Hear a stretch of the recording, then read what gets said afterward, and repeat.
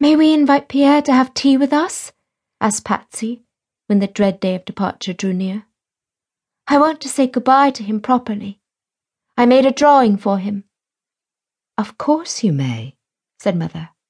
"Ask all the jolies coeurs, and then we'll invite Mr. Magee too, and make it a party."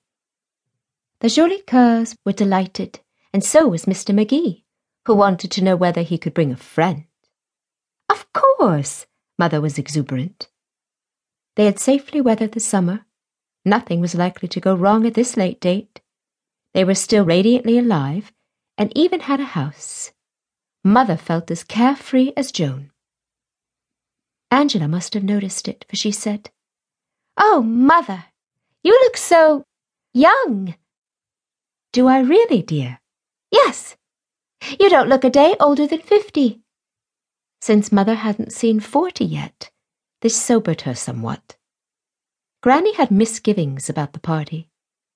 "Have you anything to do for all those children?" she asked. "With ours it makes 13, you know."